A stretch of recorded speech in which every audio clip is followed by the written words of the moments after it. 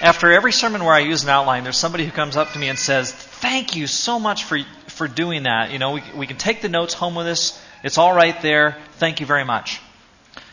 And then I'll have somebody call me during the week and say, "Please don't use those outlines. To fill in all those blanks, it just makes me feel like I'm in school again or something." And so I recognize that there are different people and different learning styles. And some people just don't like outlines at all. Some people love them. And so I've decided to use one this morning. I use them just occasionally. I decided to use one this morning because I'm hoping that you'll take the notes home with you today. And this was a convenient way for me to get the notes into your hands today. So that's what we're doing with the outline. And I'll get to that in just a minute. And by the way, you can turn it over and look at the back side because we're going to start with 13 first and we're going to work our way to number 1. Okay? In 2001, my family and I left Victoria and we moved to Dallas, Texas so that I could go to school for a while. We got down there and we were there for just a couple of days in a hotel room. And Meg and I decided that we would go across the street to Best Buy, which was like literally 1,000 yards or something from the hotel where we were staying. So she and I went into Best Buy. She kind of followed me in, parked in this big parking lot. We went in, and I watched her go over to a station in Best Buy where she was standing at a computer playing a computer game at a monitor. So I saw her there, and then I went to a counter that was just right next to that, and I asked a few questions. And when I finished at the counter, I turned around, and she was gone. And I had no idea where she was.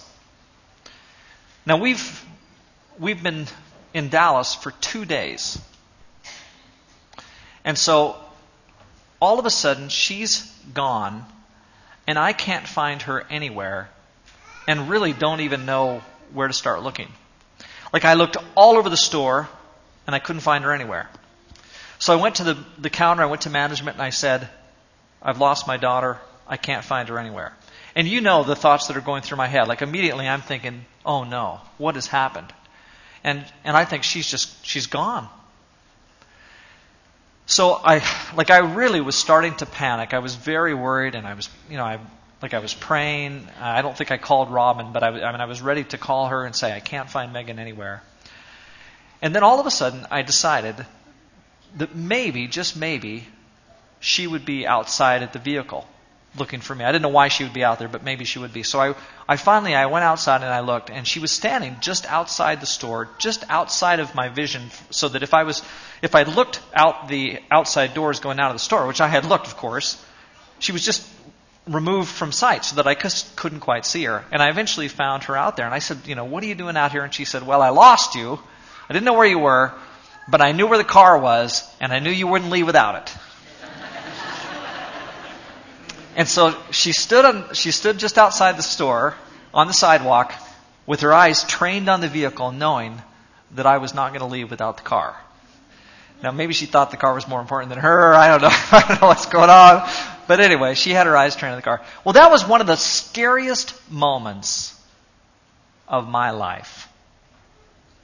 There was a few minutes there. This was not just one of those, where you find her within the next minute and then you kind of breathe a sigh of relief. I mean, this went on for several minutes, and we searched the store carefully, myself and the staff, and we knew she was not in the store.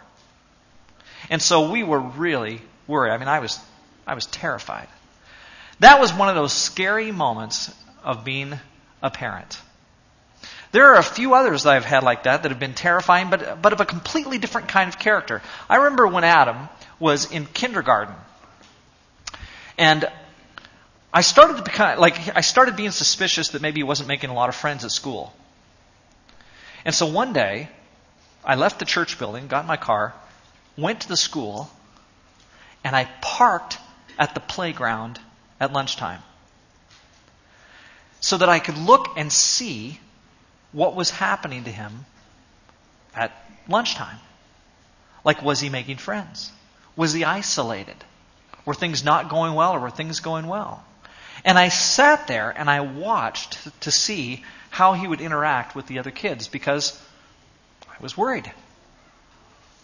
Now, things are fine with him. But at that point, I was nervous. Now, those are two instances when I got to tell you, parenting wasn't as much filled with joy as it has been with other times. Recently, I got a text message from the young lady sitting out here, and she was up at YC with the teenagers. She got there, I think, on that night. Maybe it was the next night. I can't remember. And we had some friends over, and I get this text message, and I look at my text message, and all it says is, "Hi, geek." And it's from her. And now some of you might think to yourself, well, that's kind of disrespectful. What's she doing calling her father a geek? Because it's obviously not true. But that filled me with joy. It filled me with joy that my daughter has that kind of relationship with me, that she's going to send her dad a text message that just says, "Hi, geek." I don't know if you get geek messages from your daughters or not. But for me, that was a special moment. And of course, there have been thousands of joy-filled moments of interaction with my children over the years. It has been absolutely fantastic to be a father. You know, there might be one or two things in the world that rank up there with my role as a father in terms of the joy that it brings to me. Being married to my wife is filled with joy. And being a Christian and knowing the Lord, that fills me with joy. But aside from that, what would I have in my life that would be as joy-filling for me as the relationship that I have with my children? And I happen to be blessed with kids who have, fortunately for me, never given me a day of trouble. And I know that there are families who don't experience that, and you think, oh, this has been an arduous task. And I won't say there haven't been times of worry. But for the most part, my life as a father has been absolutely one filled with joy. I commend it to you fathers out there. I commend the life that I've been able to experience and to enjoy as a father of my children. Now, what I've done today is just kind of reflecting on all of that, thinking about what it means to be a dad. I put together this week 13 things that have made this especially meaningful and joy-filled for me. Now, I know that this list is not exhaustive, not even close. If I was to poll all the fathers out there, and all of you who are filled with joy in being a father the way that I've experienced it, I'm sure that you could put together a list that would look much different than mine. But this is my list. And I put it together because these are the kind of things that have made joy of parenting for me, being a father, so filled with joy. So we'll start with number 13. Work our way backward to number 1. Number 13. And these are things that I've tried to do, sometimes successfully, sometimes woefully. Number 13, parent and discipline with consistency and intentionality, unafraid to parent and to be responsible in showing your love. When I was a young parent, Adam couldn't have been more than just a baby. I went to a teen retreat. I was a youth minister, so I took a bunch of teens to a retreat up in the mountains, and there were 2 fathers there who had teenage kids that I recognized as being special kids. Kids who really had it together with the Lord. And I went to those 2 fathers and I said, guys, this was like at lunchtime or something during the retreat, and I said, I'm a brand new father. I want you to tell me how I can best parent. How can I be the best father I can be? And they both gave just one answer, which I found remarkable, and this was it. They said, be consistent. Be consistent. Make sure that your words match your actions. If you say you're going to do something, do it. Even with something like discipline. Make sure that you're consistent in your life with your kids. Both of them said that. I've tried to be. Sometimes woefully, but I've tried to be. Number 12. Young fathers, trust with all your heart that the number of years you will have enjoying your children and training them in Christ will pass much, much more quickly than you can imagine. Live as a father with a sense of urgency about being a great father. Live with a sense of urgency about being a great father. Lots of us have urgency about lots of things we want to get done in life. Having an urgency about wanting to be the best father you can be, I think, is important. What that does is it makes for you the priority that it should be. Number 11. Don't be afraid to take the lead in the spiritual life of your family. Don't be afraid to take the lead in the spiritual life of your family. I think, even in this day and age, that most wives look to their husbands to take leadership, spiritual leadership within the family, and I know the kids do too, and don't hesitate. It's so easy for us to just kind of say, I don't know if I should do this or not. We get hesitant. Should I take this leading role in terms of the spiritual life of my family? Well, don't hesitate. Jump in. Do it with intention. Plan for it. And be the spiritual leader in your family. Number 10 on the other side.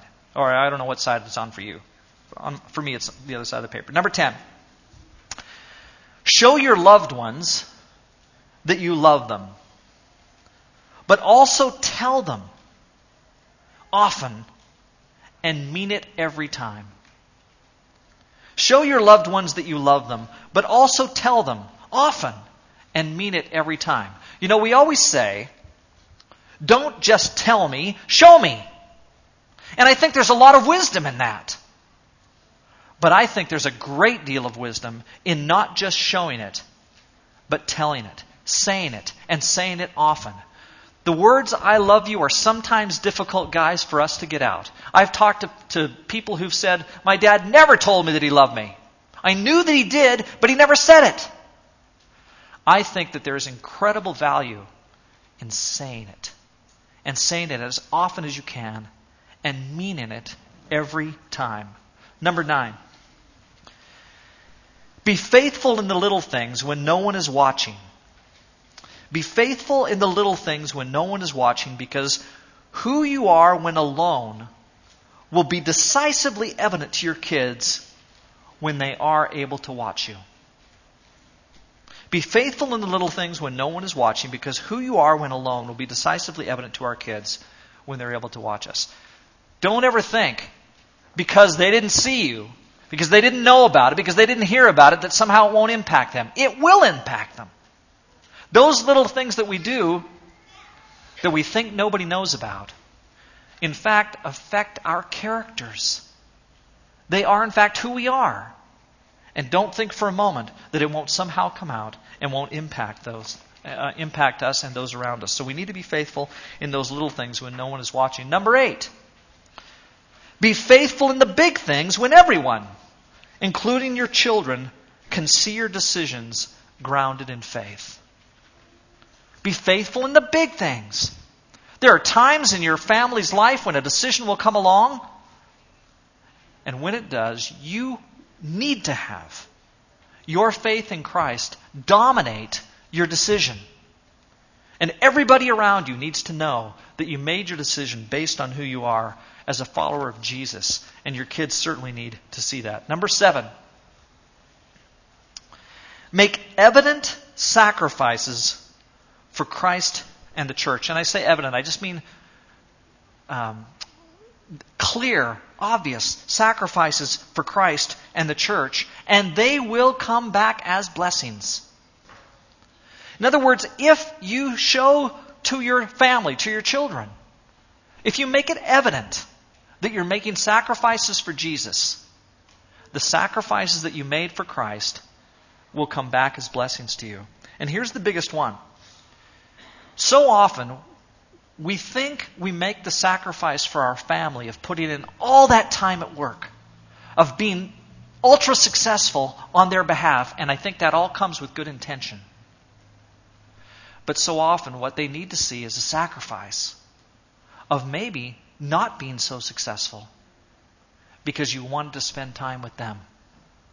And that will come back to you, I promise, as a tremendous blessing in your life. Number 6.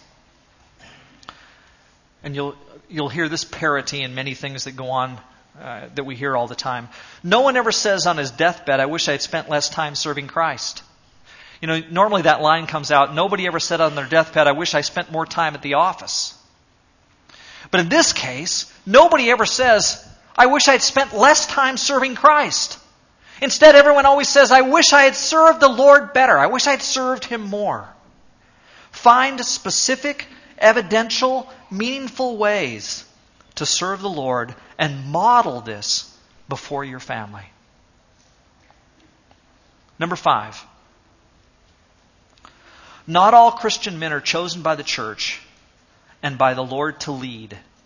So, when you aren't leading, be a fantastic follower. Not all Christian men are chosen by the church and by the Lord to lead. So when you aren't leading, be a fantastic follower. Not only does the church need you to do that, but your family needs you to do that. Number 4, take your cynicism and negativity about the church and bury it somewhere that your children cannot find it. It takes about 5 seconds of reflection for just about anybody to find something wrong with the church. That's because we're human beings. And it's because the last time I looked, all the churches that I knew, they were all filled with human beings. And so it's so easy to find things that are wrong with the church family and to express those. I think it's a mistake. I think it's a mistake to express in front of those, especially those who are vulnerable and young, negative things about the church.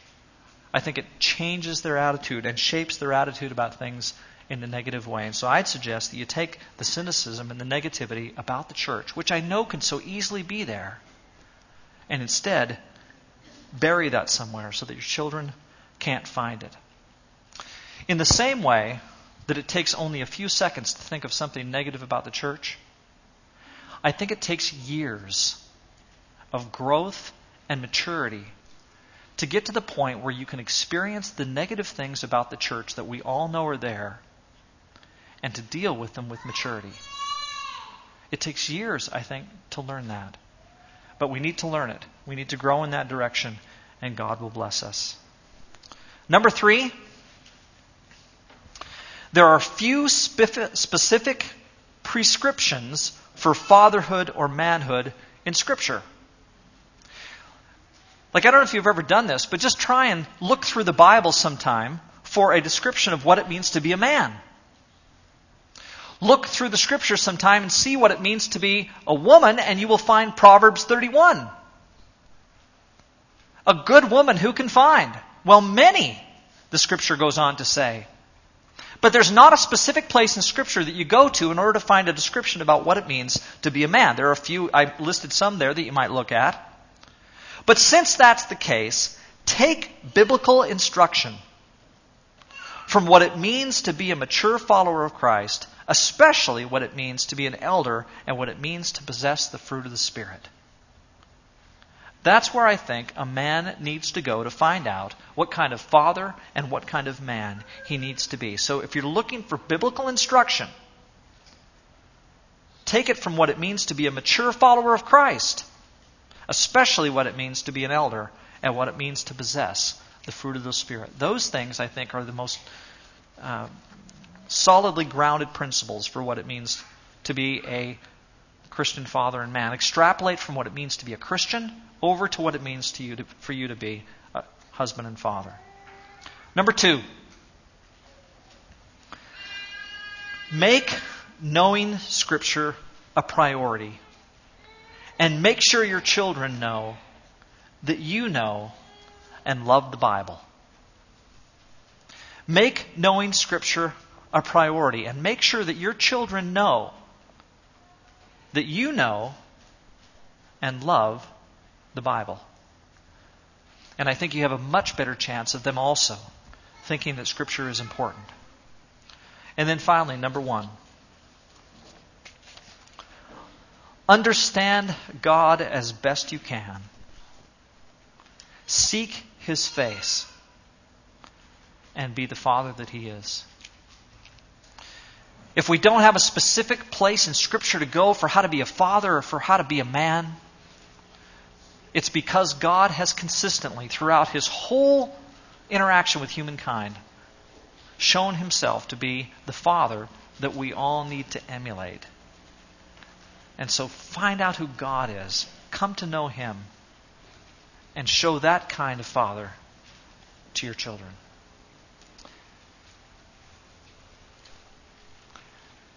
Being a father, as I said, has been